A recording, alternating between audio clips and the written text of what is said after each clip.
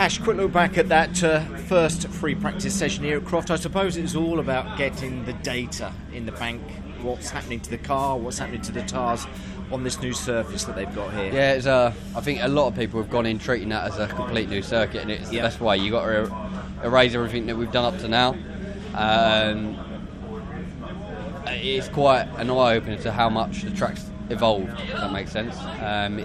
It's a lot faster, a lot more mid-corner speed, so you have to adapt to that as a driver. So I think it took a few people to find her feet, and yeah, for sure she's a...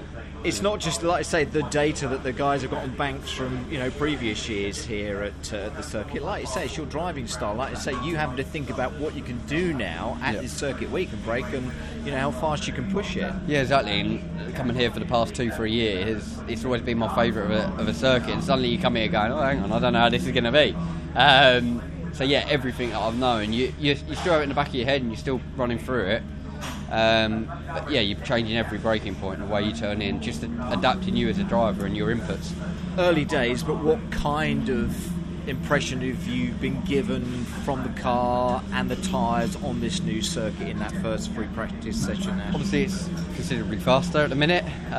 We're not far off being 2 seconds, I think, already. Or tyre degradation, though, things like that. Anything different on the rear-wheel drive car? For us, no.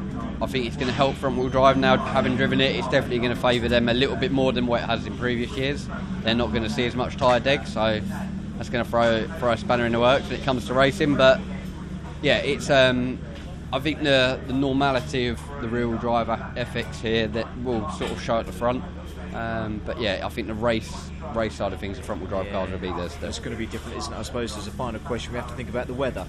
Changeable again up here in Croft. We've got it fairly dry at the moment. It's not particularly warm, but things may change for FP2 and qualifying later on today, and obviously a different kettle of fish tomorrow racing. Yeah, ideally you'd want it to be wet for FP2, just so you get a taste of both. But, yeah, I know. Heading straight into quali is definitely going to be an eye-opener if it's wet. Again, everyone's going in clean sheet. But yeah, overall I think it's a positive that from that run. We've got some good data. We're going to go through it now and see if we can make another step forward. Mull over it. Ash, good session. Lovely. Well Thank done. you.